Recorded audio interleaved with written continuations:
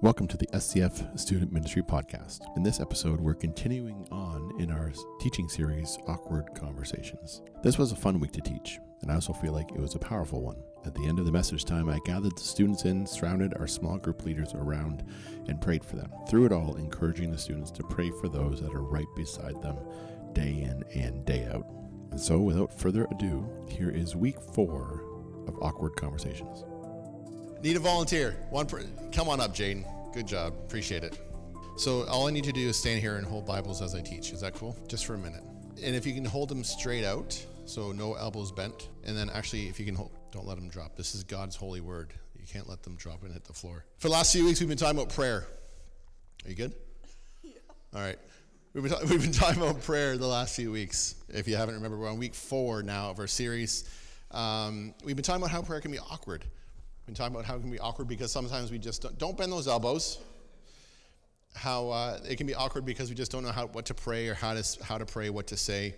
And the whole point of the series has been to help you understand that we can talk to God about everything. And it's been designed to teach you that prayer can make a difference in our lives. This is so hard not to be distracted because I'm a squirrel kind of guy. Don't bend the elbows. Yeah, I'm a squirrel kind of guy. That sounds so weird. In week 1, we talked about the importance of praying prayers that go up, prayers of praise, prayers of thankfulness. Dear Jesus, thank you for, and then fill in the blank. I've been trying to teach Aiden to pray and not just to say, Dear Jesus, thank you for family, food, and friends, but to think about what he's praying for. Jaden, you good? Do you need some help? Yeah. Okay, cool. We've been talking about praying prayers that go up and focusing on God. And while we focus on God and while we pray prayers of praise, we should experience a peace that passes all understanding. That's found in the Bible. Don't raise them up. Next, we talk about praying prayers that go down or prayers of confession and praying. Don't bend those elbows. Praying prayers of confession. And he dropped the Bibles. Well, we'll deal with that. Just keep them straight up. Praying prayers of confession, admitting our sins to God, turning away from them. Hopefully that leads us to forgiveness. We just can't apologize and say, Dear God, please help me and forgive me for this. But then we need to turn away from our sin, and that makes a change in our life, hopefully. Last week we talked about praying prayers that go forward, not just praying prayers that say, Dear God, help me with my test tomorrow. Raise those up. Raise them. Not just praying prayers that talk about, you're going to need forgiveness after tonight. Not just praying prayers that talk about, God, I need help with my test tomorrow, or I need help with this tonight, but praying prayers about our future. What has God called you to? And so pray about that. Pray prayers that help lead toward your future and pray forward. We need to pray prayers that help us understand that God wants to transform us to become more like Jesus. That's what our church is all about. Know God, become like Jesus, change the world. We need to pray prayers that help us understand that God wants to transform our lives. And so we talked about praying prayers that go up and down and forward. And so tonight we're talking about prayers that go right. Can anyone guess what next week is going to be about? Oh, wow. Good job. Left. Yes. Tonight we're praying for and about the people that are at our right hand, the people that we share community with, the people that we share life with, the people who are our family. Maybe not blood family, but the people that are a right-hand man. You know what I mean? We're praying for our brothers and sisters in Christ. You still good? No. Do you want to sit down for a little bit? Sure. Nope, not happening. But you know what you should do is maybe find someone to come and help you. No. We need someone to come help him. Caden, come on up. Matt McDonald, come on up. Help him with his other arm, please. I know, I'm sorry, I picked on you. Don't let the Bibles drop. Three gentlemen should be able to balance Bibles somehow. All right, Jaden, hold the Bibles. And then the two of you help Jaden hold the Bibles. Don't hold the Bibles yourselves, but hold Jaden so he can hold the Bibles. You got it? Don't hold the Bibles. There you go. Exodus 17, Israel had just left from captivity from Egypt. They're on the run. They're running away from Egypt, but out of nowhere, while they were camping and traveling and everything else, they became under attack. Exodus 17 says this: while the people of Israel were still at a certain place, the warriors of Amalek attacked them. Moses commanded Joshua, "Choose someone to go out and fight the army of Amalek for us. Tomorrow I will stand at the top of the hill holding the staff of God in my hand." So Joshua did that. and fought the army of Amalek. Meanwhile, Moses, Aaron, and Hur climbed to the top of a nearby hill. As long as Moses held up the staff in his hand, the Israelites had the advantage, but whenever he dropped his hand, the Amalekites gained the advantage. Moses' arms soon became so tired. How you doing, Jane? Good. Now you are, because you have help, right? Yeah. Uh-huh. Moses' arms soon became so tired he could no longer hold them up, so Aaron and Hur found a stone for him to sit on. There's your stone. There you go. It's a beautiful stone. Then they stood on each side of Moses, holding up his hands. Then they stood on each side. They stood on each side of Moses, holding up his hands. So his hands held steady until sunset. As a result, Joshua overwhelmed the army of Amalek in battle. Do we get the picture? Do we understand what's happening here? We've all heard. Maybe we've all heard the story. If not, Moses' hands go down. No, let them go down. They go down, and the army loses. Right? Moses' hands go up, and the army wins. Miracle, God intervening, God making things happen. Well, he gets because he's so old and clearly old and tired, he needed help. And so he asked Aaron, I don't know why you picked you to be Aaron and Hur to help out. As long as Moses is holding his staff, they win the battle. When he drops his arms, they start to lose. And so let's bring this down to our level. No. Let's not bring the Bibles down. Let's bring the lesson down to our understanding and to our level. Life can be hard. Even when you take... All right, sit down. This is enough. Get down. Thank you for helping. Don't drop the... I'm sorry, Jesus. Hey, Jane, do you have a Bible at home? Caden, do you have a Bible at home? Matt, you know what I'm going to ask you, right? You have a Bible at home? Do you want a Bible at home? Life can be hard. We can all understand this. We can all hopefully, I think, agree with this. Life can be stinking hard sometimes. Even if you take anything spiritual out of life. Realistically, if all you had to worry about was making good grades and making the sports team and making your parents happy, making your siblings happy and having good friends and getting along with your family and just simply surviving life, that makes life pretty hard. Because we get in fights with our family. This past weekend, not to get super personal, but this past weekend in the Disher house was very stressful and very aggravating. And it was a difficult place to live in. We get in fights with our family. Friends betray us and let us down. School stresses us out because life is just hard. It wears us out. Life exhausts us. If we think about everything that Christ has called us to do, read the Bible, spend time in his word, pray, memorize scripture. By the way, how are we doing with memorizing scripture from last week? How many of you, raise your hand, how many of you forgot? Be honest, it's okay. God still loves you. How many of you would say you're doing 50% okay at memorizing the scripture that you all agreed on last week? Thank you. Oh, beautiful. How many of you are at like 75%, you're doing okay? 100%, you got it? Oh, okay, cool. Should we do like a riff off for memorizing scripture? No? Okay, no. But that's hard work. Giving away our money as God calls us to do and sacrificing that which we kind of covet sometimes is hard to do. Serving others and sharing our wealth. If we think about everything that Christ has called us to do on top of living our lives as human beings, life can be hard. Yes or no? Not if you're with me. And if you have an easy life, then I would need to talk to you later on and find out your secret. It can get really overwhelming really quickly. John 15:15 reminds us and reminds me very often that we can't do it alone. Why? Because it says this. John 15:5 says, "Yes, I'm the vine, you are the branches. Those who remain in me and I in them will produce much fruit. For apart from me, you can do nothing."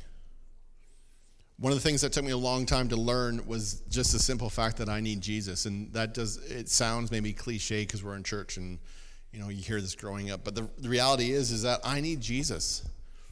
Even as a pastor, someone leading other people, I need Jesus more than anybody. Because apart from him, I cannot be a good husband and father and friend and pastor and anything else. It's the same thing with all of us. Without Jesus, we cannot have the ability to be the child or the student or the sibling or the athlete or the academic person. Clearly, I'm not smart. Or anything that God has called us to be. We can't be that without Jesus. Simple truth, life is hard. We need Jesus. But Jesus didn't create us to be alone. We've heard this before, Genesis, the story of Adam and Eve, where God didn't create Adam to be alone. He created us to be in community, and so we need each other. I wrote down in my notes, we don't need friends around us that will continue to tell us that what we're doing while it's wrong is right. We need people around us that will help us get closer to Jesus. And so stop for a second and think about who's, number one, in your small group, and number two, who's in your community, whether they're here or not. Who's in your circle of friends? Who's in your trusted circle around you? Are they leading you to Jesus or not? I can't answer that. Only you can. But it's a question that we need to think about. I love the picture that we saw through Jaden and Matt and Caden. The picture that Moses didn't have the strength to hold up his hands, and so his brothers stepped in to make it happen. I've shared a number of times the glory days that I ran cross country. It doesn't happen anymore, but it was a fun time for me because my friend and we ran together. We practiced together. We did competitions together, and back in my grade school, high school days, it was a very small school district, but we always came in first and second, and we'd run the whole race side by side. And because we were able to do that, we were able to cheer each other on, and we were able to encourage each other and push and just. I couldn't run alone, but his name's JJ. With JJ by my side, we ran the whole thing. And I can remember a number of times it got to the point where we would be running side by side, and we just kind of look at each other, and he'd say, "Okay, you take first, and I'll take second." And the next race, he'd take first, and I'd take second. And it became a game. But the point is that running by myself is, I think, pointless. And I thought it was pointless. But with him beside me, running the entire race side by side, there wasn't any effort. It was easy. There's not a single person in this room, myself, small group leaders, you as students, there's no one in this room who does not struggle to follow Jesus. Everybody struggles. No matter how long there's no one in this church that calls Salvo Christian Fellowship their home that doesn't struggle to follow Jesus. No matter how old they are, no matter how many memorizations of scriptures they've done, no matter how many prayers they prayed, no matter how many potlucks they've attended, no matter how many worship nights they've gone to, no matter how many times they've shared their faith with somebody on the street corner, everybody struggles to follow Jesus. They struggle against sin. They struggle against and with fear and uncertainty. Everybody wrestles with doubt of some nature. Everybody is unsure about whether they can take the next step that God is calling them to. Every one of us struggles. And the first lesson that took me way too long to learn is that I need Jesus.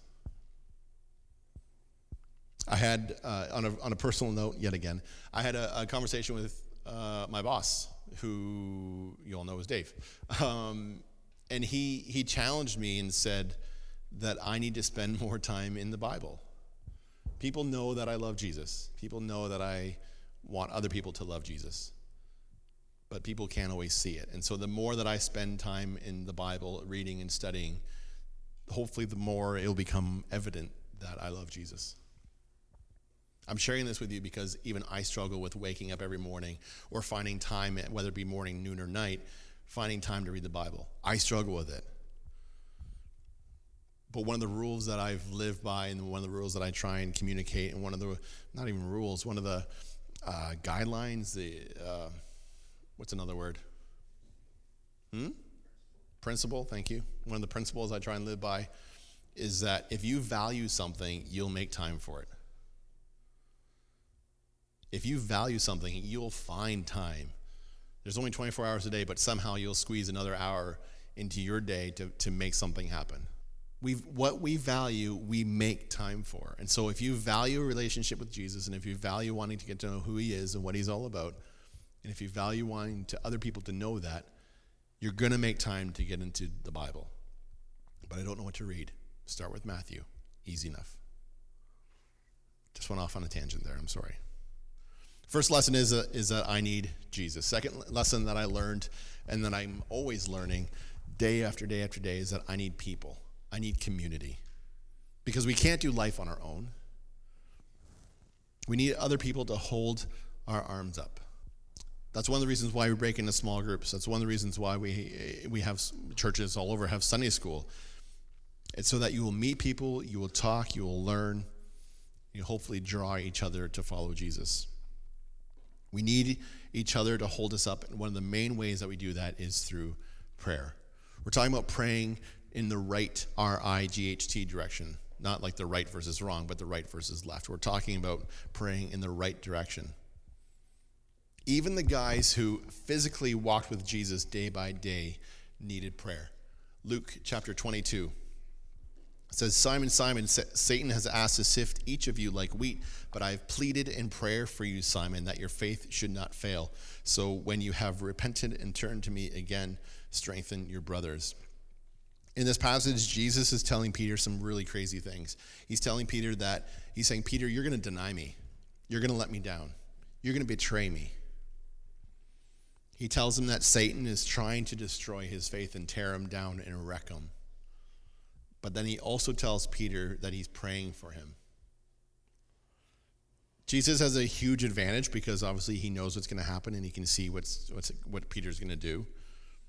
But despite the fact that he can see down the road and he knows that Peter's going to betray him and hurt him and everything else, he still looks at Peter and says, I'm praying for you. The issue that Jesus knows Peter is going to lose faith for a time, and yet he still prays for him to stay strong. Many of us have most likely struggled with our faith in some way or another. Maybe you've had times of doubt and maybe even rebellion. My guess is that it doesn't take too long for you to think of people who used to be close to God and who aren't living that way now. There is a picture that goes around. It says something like this: we are best friends. Always remember that when you fall, I'll pick you up after I finish laughing. That's how it works. When someone falls or hurts themselves physically, we laugh. I found a video online to kind of illustrate this point. Harmless, maybe for us, but how many times do we do that? Do we see someone fail and we kind of giggle and we laugh and everything else? But what do we do when someone that we know and someone that we care about, or maybe someone that we don't even know, we laugh to people that we have no clue who they are. But what do we do when someone falls spiritually? When someone slips and falls away or walks away or ignores the teaching that they've learned? What do we do when people who love Jesus start walking away from him? What do we do when they start making bad decisions and we know it's going to bring them hurt and bring those around them hurt? Maybe our first reaction isn't to necessarily laugh at them like the Pogo people, but maybe our first reaction is to talk about it with others or maybe gossip. Have you guys heard about Matt Boyd? Oh my gosh. The habits that he's started and the people he's hanging out with. Can you guys just pray for him right now, because he's really struggling with his life and he really needs to break the habit that he has. How many times do we do that? For the record and for the recording, Matt Boyd has no habits that I know of or lifestyles that he's been involved in. But how many times do we do that? How many times do we want to show concern and care, but really at the end of the day it's just gossip? The question is, are we there for them if they need help? Did I ever share the story with you guys about my first youth group experience as a youth pastor, and I had a teenage girl that got pregnant? I did, so you remember that story? Do you remember my response about what I did and what I wish I would have done different? In a nutshell, I should have asked, how can we help her, instead of pushing her away?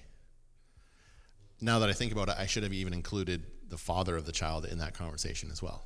How can we help them who are already feeling judged and ridiculed and whatever else emotions they feel? I should have been asking, how can I help them, rather than, sorry, you sinned, you belong over there. Jesus knows that Peter is going to hurt spiritually, and yet he prays for him anyways. We have to be faithful in praying for our friends who are walking away from Jesus. Stop for a second, close your eyes. I don't want any distraction from anything on tables or anything else. Raise your hand, just one, if you can think right now of a friend who is either walking away from Jesus or just doesn't know Jesus like you do. Raise your other hand if you can think of two. Keep the hand up. Raise your other hand if you can think of two. Now, keep your eyes closed. No distractions. Focus on what's going on.